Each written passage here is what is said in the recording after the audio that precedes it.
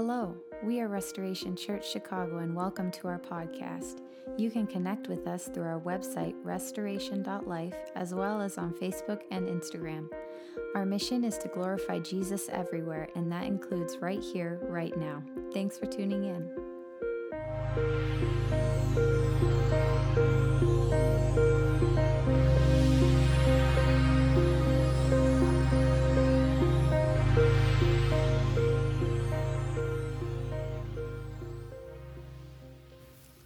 Hello, good morning.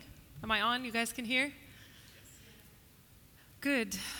So, thanks for sharing, Nick.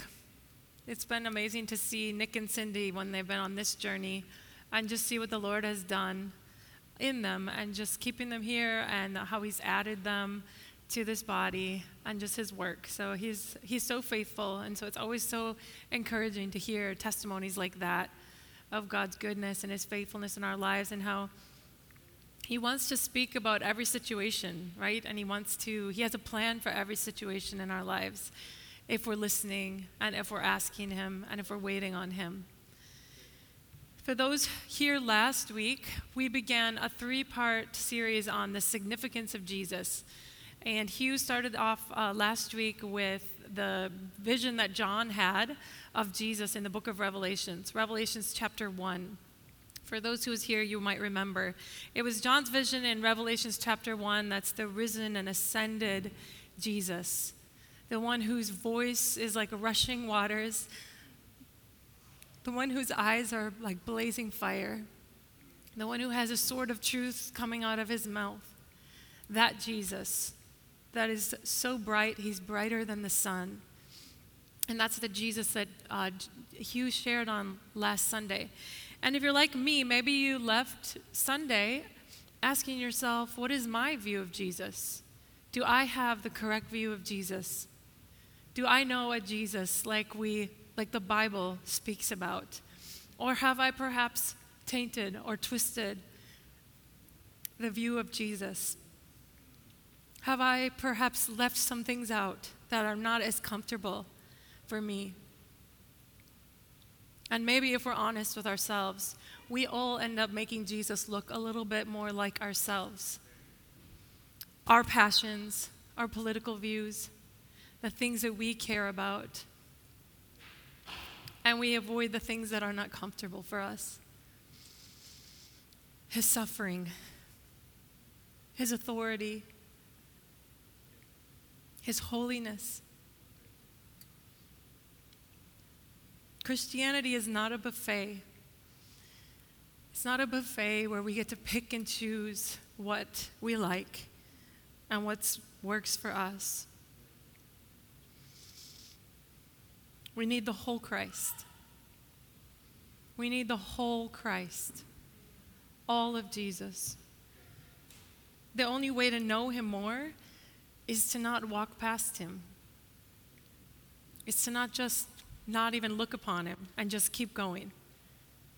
It's actually to stop and look in the face of Jesus. To slow down. We sing about Jesus and we cry out that we want to know Him more. The songs that we sing are, Lord, we want more revelation of You. We pray. But then we walk right past Him. And we don't stop and look into His face and allow Him to speak, allow Him to reveal, allow Him to love on us, to minister to us, to sit with Him. We ask Jesus for His presence, but we so often don't give Him our presence. We don't give Him our full presence. And I imagine that He also wants our presence.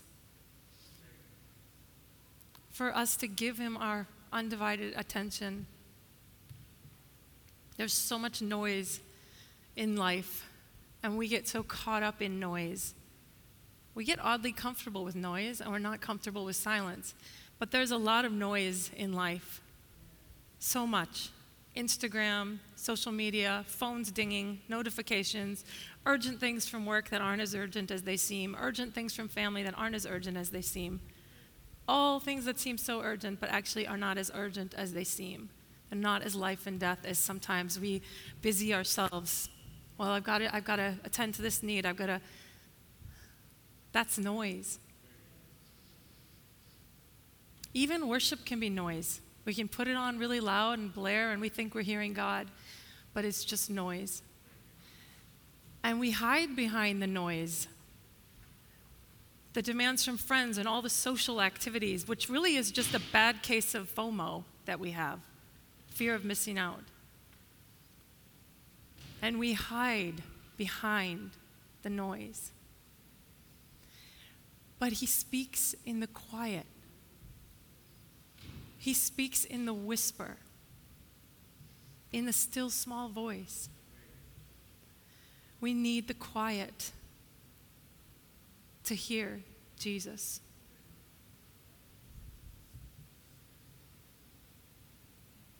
We need to be okay with the quiet.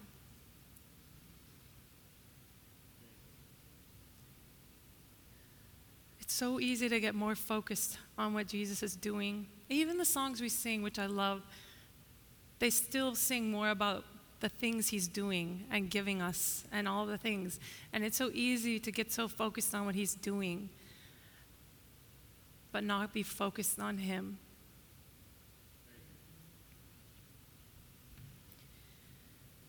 And we love what God's doing because it's so good, and he's so good, and he pours out his love, and he pours out so much goodness on us, like Nick shared this morning. And so we can get focused on that, but not focused on Jesus. And we get more focused on the call, the calling, the things that God wants to do through us. We get more focused on those things than we are on him. And he wants first place. And he wants intimacy with us. He desires intimacy with us. And I have to confess, I get caught up in those things, and I forget that he wants intimacy with me and with you above all things. He wants our realness. Jesus has always been looking and is still looking for a people who are willing to lay everything down for him. Always been looking for that. A people who will consecrate themselves to him, lay everything down, fully devoted to him. I recently was listening on a sermon on worship, and the preacher said one of the misconceptions about worship is that we come to the altar, lay everything on the altar, which we do at worship. We surrender, we lay everything down, and then we leave the altar and we go back and we kind of do our thing again. When actually we were never meant to leave the altar. We were never meant to leave the altar. We're supposed to stay on the altar, in that place of surrender, in that place of worship, in that place of laying everything down, and remain there. Worship isn't singing songs on Sunday.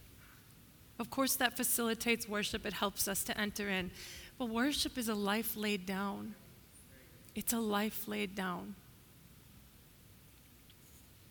Holding on to nothing. Remember Abraham and Isaac and how precious Isaac was to Abraham, his only son, the promised son that he had waited for. And he was so precious to Abraham that it's possible that he was more precious to Abraham than God. So God put it to the test, and I know we all know the story. God put it to the test and asked him to sacrifice his only son, Isaac. But just at the last second, before Abraham was able to sacrifice Isaac, God stopped him because he could see that Abraham's devotion was for him, that Abraham was willing to do whatever God asked, even sacrifice his own son, that he wasn't holding on to anything.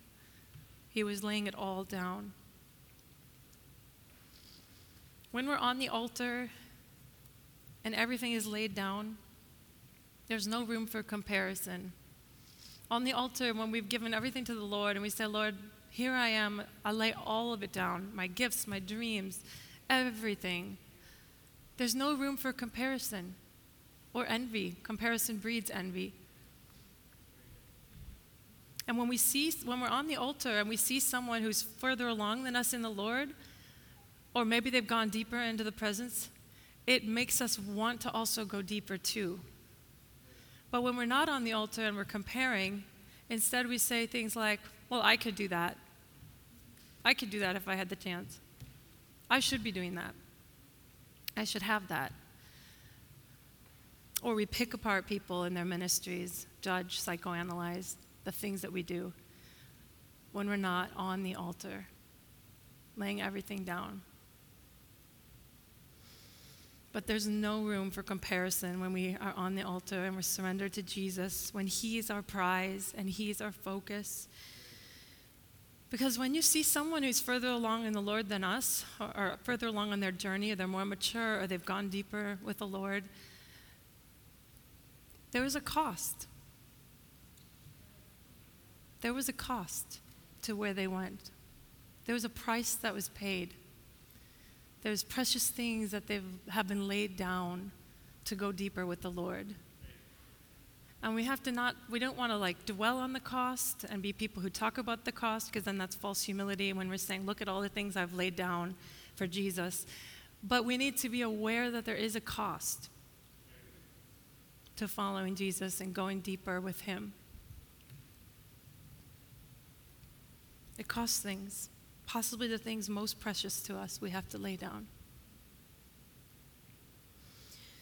But when we're on the altar and we're surrendered to the Lord and someone's further along, we're spurred on to go deeper ourselves and say, Lord, I want more of what you have for me, the anointing you have for me, not the anointing you have for somebody else, because I can never have that, but I want the anointing you have for me. And I want to talk a little bit about the cost today, because I've been studying a little bit out of 1 Peter and enjoying 1 Peter so much. And we talk about Jesus, and I want to speak a little bit on the unpopular part of He is the suffering servant. He is the suffering servant. And I'm not going to shy away from that, even though sometimes that's a part of Jesus that we don't want to look at, right? The fact that He suffered and died, His suffering, His life laid down. If you're like me, sometimes you want to avoid that.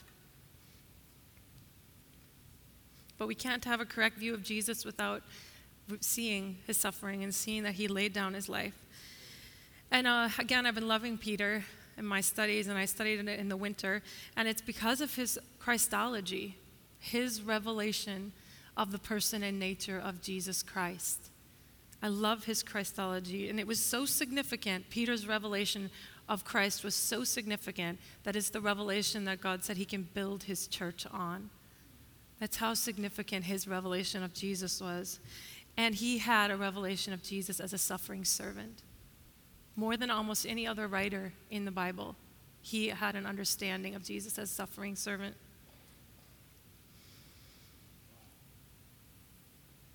But that revelation grounded his identity in Christ. His revelation gave him this sense of identity.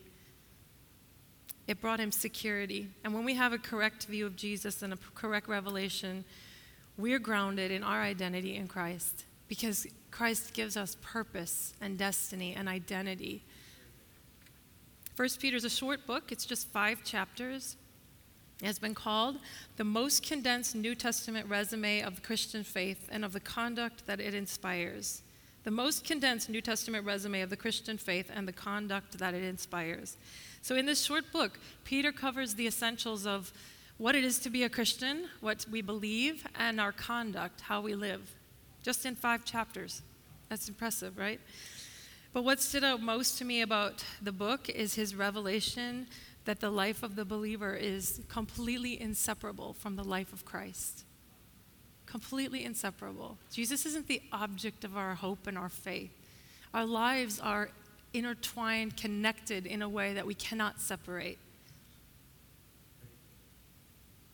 Jesus is our example. He's our pattern for our destiny also. Our destiny is wrapped up in Jesus. Just like he was called to obedience to the Father, we're called to obedience. Just as he was called to lay down his life, we're called to lay down our life. Just as he was called to holiness, we're called to holiness. And we're called to lay down our lives without agenda. It's very easy to do something for someone if you're going to get something, right? Money, job, favor.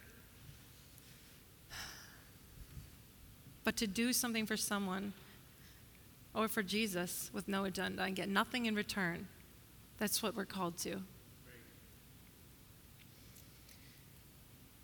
And how did Peter come to this revelation? Peter was the one, remember, who argued with Jesus when Jesus said he was going to go to the cross. Jesus said how he was going to die. He was telling the 12 disciples how he was going to die. And Peter adamantly rejected that Jesus was going to suffer. No way, that cannot be. To the point where Jesus harshly rebuked him. You remember his harsh rebuke. He said, "Get behind me, Satan." Wow, that's harsh. So how did Peter come to this point? But you see, for Jesus to die on the cross in the most humiliating way imaginable was a death that was reserved for criminals, for the lowest of lows. The Jewish people who had awaited their Messiah, their king, for centuries, they could not accept that their Messiah was going to die in such a way. They forever thought, he's coming and he's going to rescue us from evil oppressors, from the empires that are oppressing us. He's going to rescue us. And then he's going to fill it, the glory is going to fill the temple again. They could not believe that Jesus would come to die. They couldn't accept it.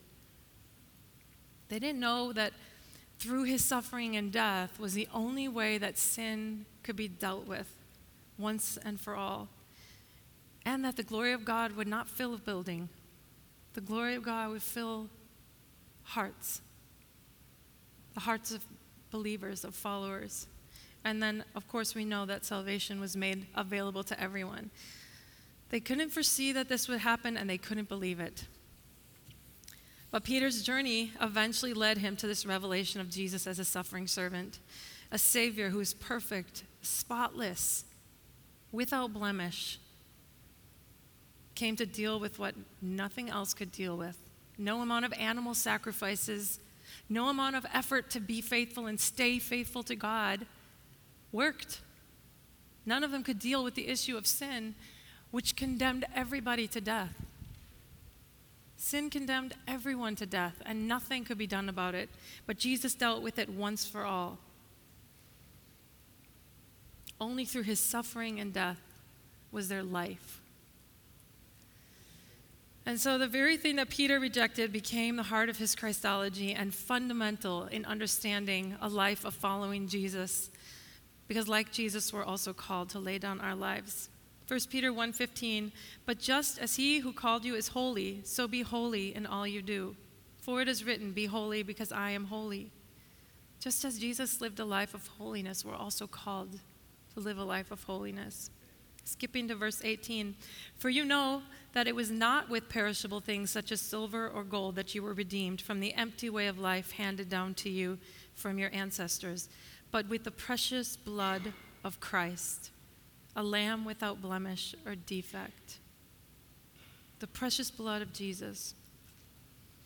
When Peter's reflecting on the significance of Jesus, it isn't Jesus' moral teachings and ethical teachings that were at the heart of the gospel.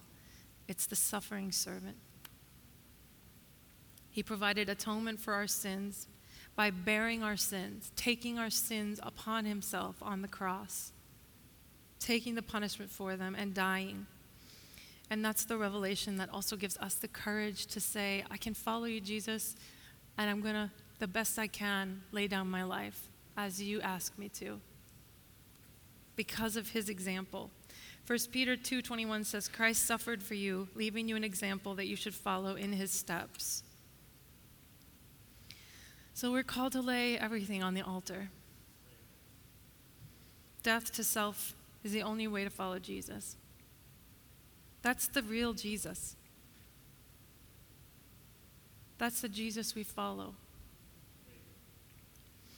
It doesn't mean we won't experience God's goodness. If anything, we experience his goodness more, because we all know that self-focus is not the way to happiness.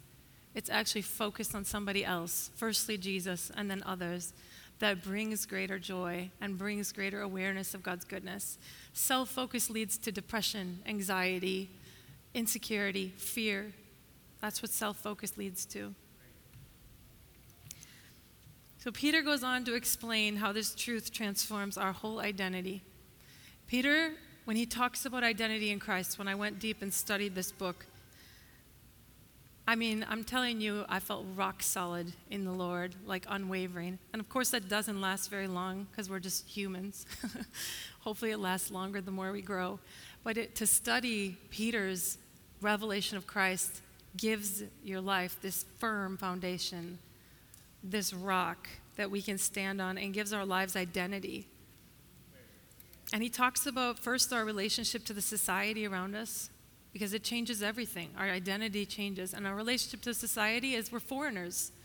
We're foreigners. But we're part of God's family. Our identity is rooted in sonship. That we're part of God's family. We're children of God. We're sons and daughters of God. And that gives us courage to live for him. Because it's not like we're hired servants. The things we do for God is because we're owning the fact that this is my Father's house. This is my Father's house. This is my house. I'm an heir. I'm an heir of God, along with all the rights, responsibilities, and privileges that entails. We have all of it. Everything that is God's belongs to us. But it's to love and to serve and to lay down for others. But we give from a completely different place when we have that revelation of identity, who I am. I'm a son, I'm a daughter in this house.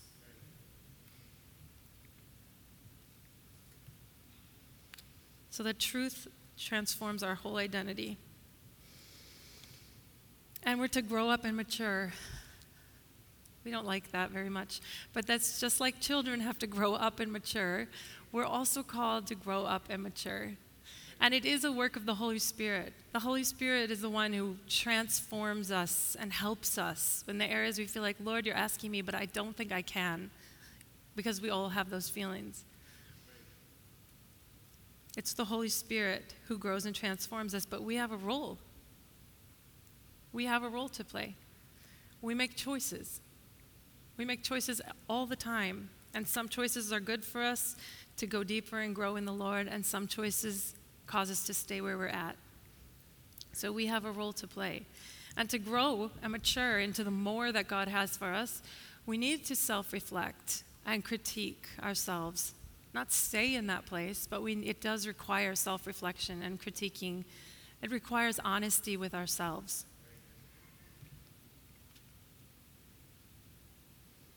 We have to ask ourselves if we have a right view of God and Jesus, or is it a comfortable view? We need to feed ourselves a healthy spiritual diet. Remember Chanel, for those who were here, came and ministered and exhorted us that we needed to become spiritually fit, right? Our fitness. We needed to grow in our spiritual fitness. And that's what this is about. But to grow in fitness, you need a healthy diet. You need a steady, healthy diet. If Toby were here, we could ask him about his diet because it is strict with his bodybuilding. But to grow and mature in fitness, we have to choose food that's good for us. We have to eat a salad. And if we don't like salad, we have to train our palate to like salad. And we have to train ourselves to like the things that we don't naturally like. Right, Sam? We like sugar. Sam and I like sugar. We would eat all sugar if we could. I know I would eat dessert all 3 meals a day if I could. I have such a sweet tooth. But we have to train ourselves with our diet to eat what we need and not just what we want. And it's the exact same with our spiritual growth and spiritual fitness that she was talking about. We have to choose what is good for us and have a balanced diet. Not just talk about the parts of Jesus that we love and are comfortable, but have a balanced diet. We need all of Jesus. We need all of Jesus. We may be more comfortable with baby Jesus because he's a helpless baby, right? He can't ask very much of us. He's really cute, right? We may be more comfortable with Jesus on the cross because that was for me and about me. Savior died for me, but actually it wasn't. It was for God. He did it for God, in obedience to God, and for us, but it was first and foremost in obedience to God. But it's not as easy to be comfortable with the risen, reigning King who's going to come back and judge the living and the dead, who no deed will go unjudged before him. And he's coming back to right every single wrong that has ever been done because of his justice. That Jesus is the one that we have to be comfortable with. The one whose eyes are burning like fire, that burn right to the heart of us, of every single person. His eyes cut right to the heart.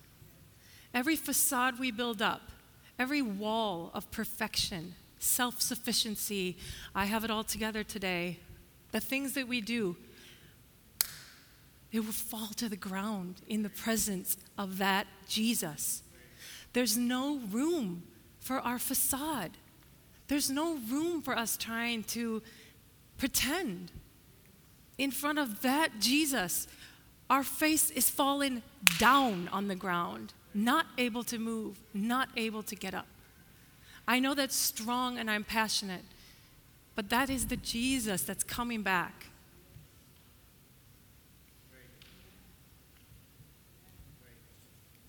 And I had to ask myself, is that the revelation of Jesus that I have? That in the presence of this Jesus, I wouldn't be able to stand. I would be face down, prostrate. So aware of my sin, so aware of my unworthiness, so aware of how unholy I am.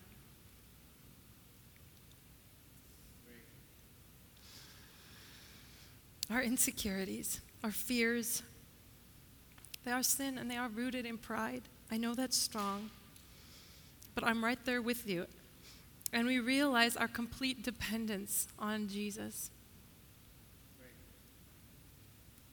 And suddenly, who we are, it doesn't matter quite as much because it's about him and who he is.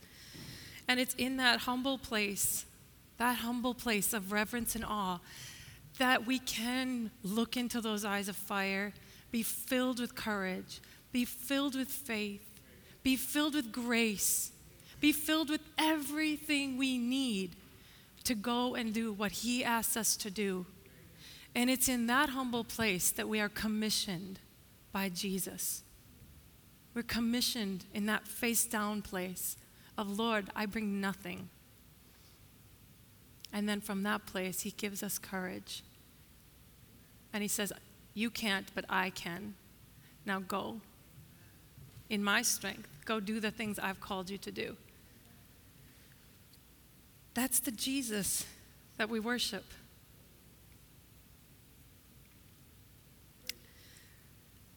God is taking us as a church into a season of greater impact and into a season of more. And it will require more of us. It will require more of us. And I know if you're visiting today, then it doesn't apply to you, this part of the message. But welcome. We're glad to have you here. And so some practicals for us that I just felt to remind us of is guard our hearts. Guard our hearts in this season. And if this doesn't apply to you today, maybe it'll apply in a month or 2 months. But let's guard our hearts, thinking the best of one another. Guard against offense. Guard against misunderstandings. Believe the best of each other. Serve from a place of sonship. Serve and do the things we do from a place of sonship, owning this is my house. This is my Father's house. Without agenda.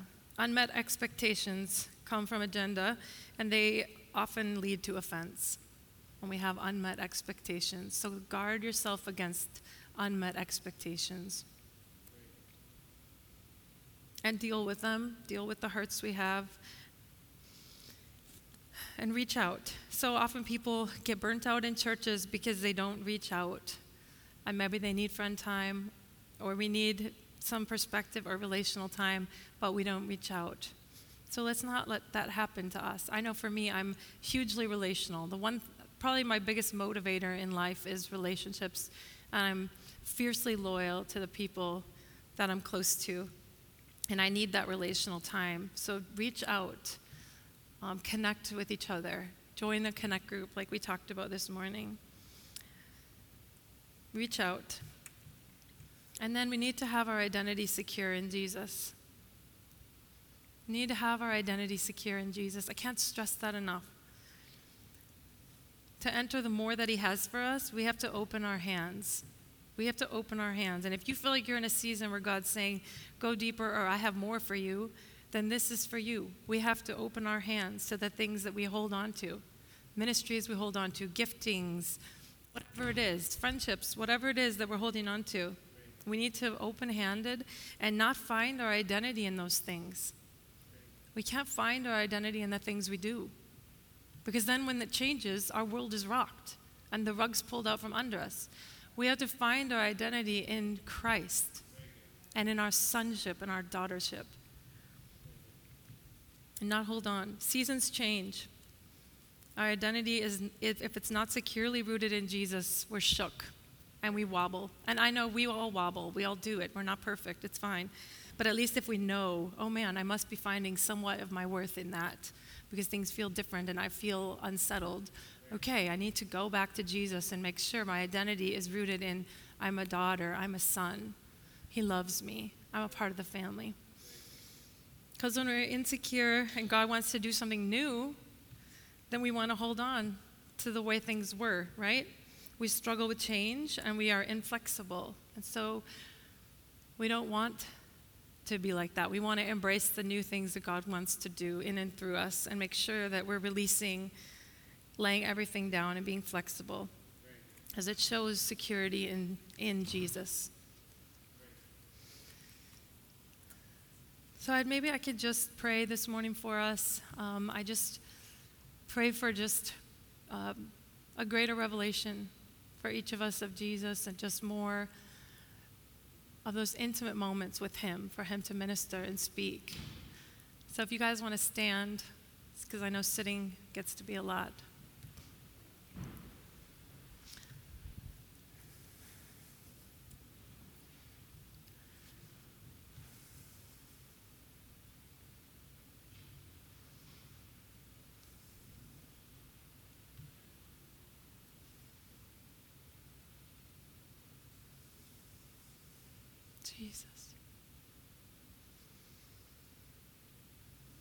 Jesus, we want to just be still before you, God. We just take the time to look on your face this morning, to calm ourselves and look on you, Jesus.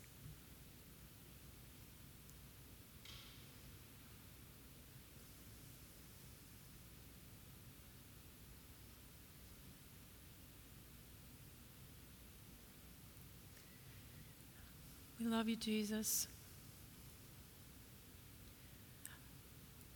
We love you. We want to spend more time with the important things, more time looking at you, more time giving you our presence, God. Root us and secure us, Father, in your love. Root us and ground us as sons and daughters of yours, Jesus. I pray now you just minister sonship to people here this morning, God. Maybe some here have felt like a servant or a hired hand, or didn't have an earthly father to speak identity over us. Jesus, I pray now you would speak identity over your people.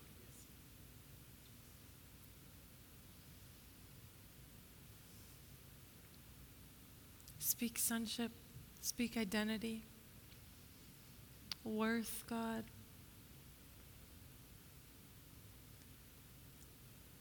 I pray for those battling anxiety or working too hard or too much, God, that there's someone here that your hands are tired from working. And Father, I just pray now that you would lift the burden, that you would speak sonship. You would say, I accept you, I love you. You don't need to earn it.